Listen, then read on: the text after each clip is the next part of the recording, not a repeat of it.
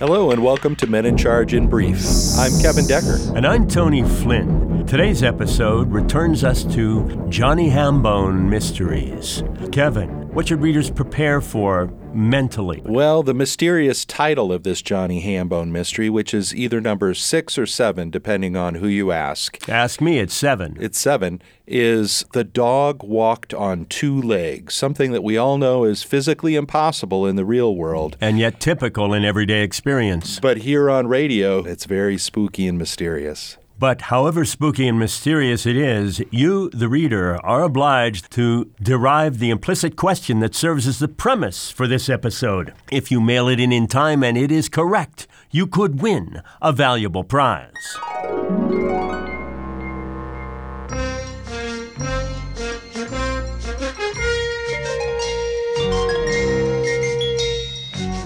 Oh, hello, listener.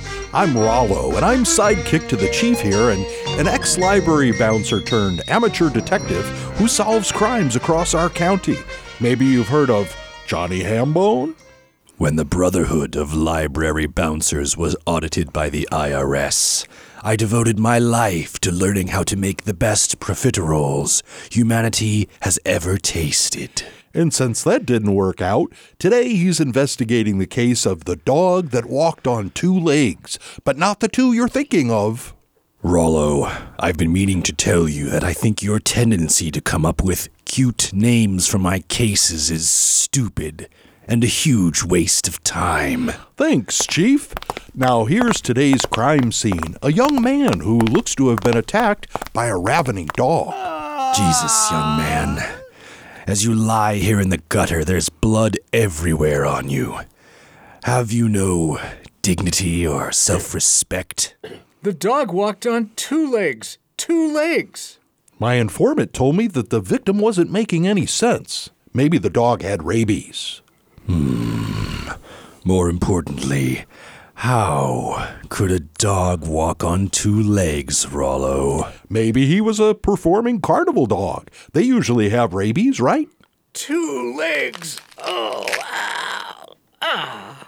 Let's get this pathetic victim upon his feet so that I can check him for clues. Oh, hey, boss, I think this kid's legs are broken. Knees don't bend backwards, do they? You're correct, Rollo. And you've helped crack this case. Really? How's that?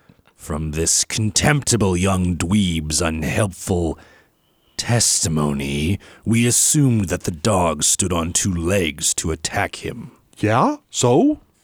I think it much more likely that the 2 legs the dog stood on were these 2 broken human legs. And now that the kid is out of the gutter, I can see that he's fallen on a bag of red pens, spilling their ink. No blood. I was crawling back from the stationery store to proofread some essays. Ironically, the essays are all about dogs.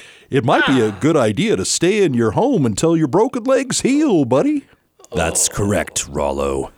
As the German romantic mystic and poet Novalis said, a hero is one who knows how to hang on just 1 minute longer. And that's all the time we have for the Johnny Hambone mysteries today, folks. See you next time.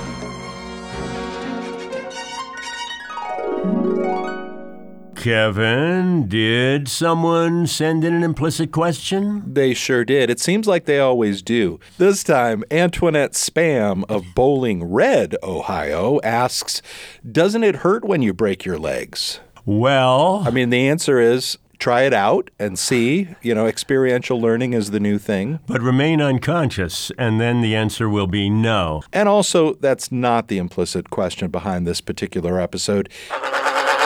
In fact, it was, what color is Johnny's trench coat? So no valuable prize. But there is value in our cast and writer, Kevin Decker, Davis Hill, Scott Herrick, and this is written by Kevin Decker.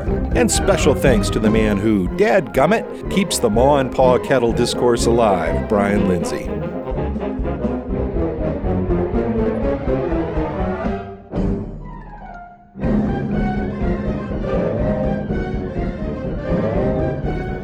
Penny earned is all she wrote.